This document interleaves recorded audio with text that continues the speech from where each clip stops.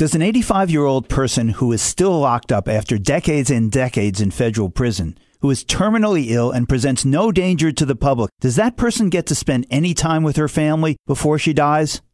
I'm civil liberties and criminal defense attorney and author Harvey Silverglate, and this is the Civil Liberties Minute with ACLU attorney Bill Newman.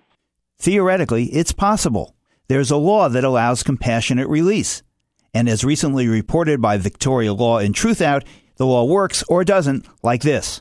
The prisoner has to write a request to the warden. If the warden denies the request, that's the end of the story. But if the warden approves the request, then it goes up the chain of command to the director of the Bureau of Prisons. In a recent 13-month period, 2,621 federal prisoners applied for compassionate release. 320 were supported by the warden.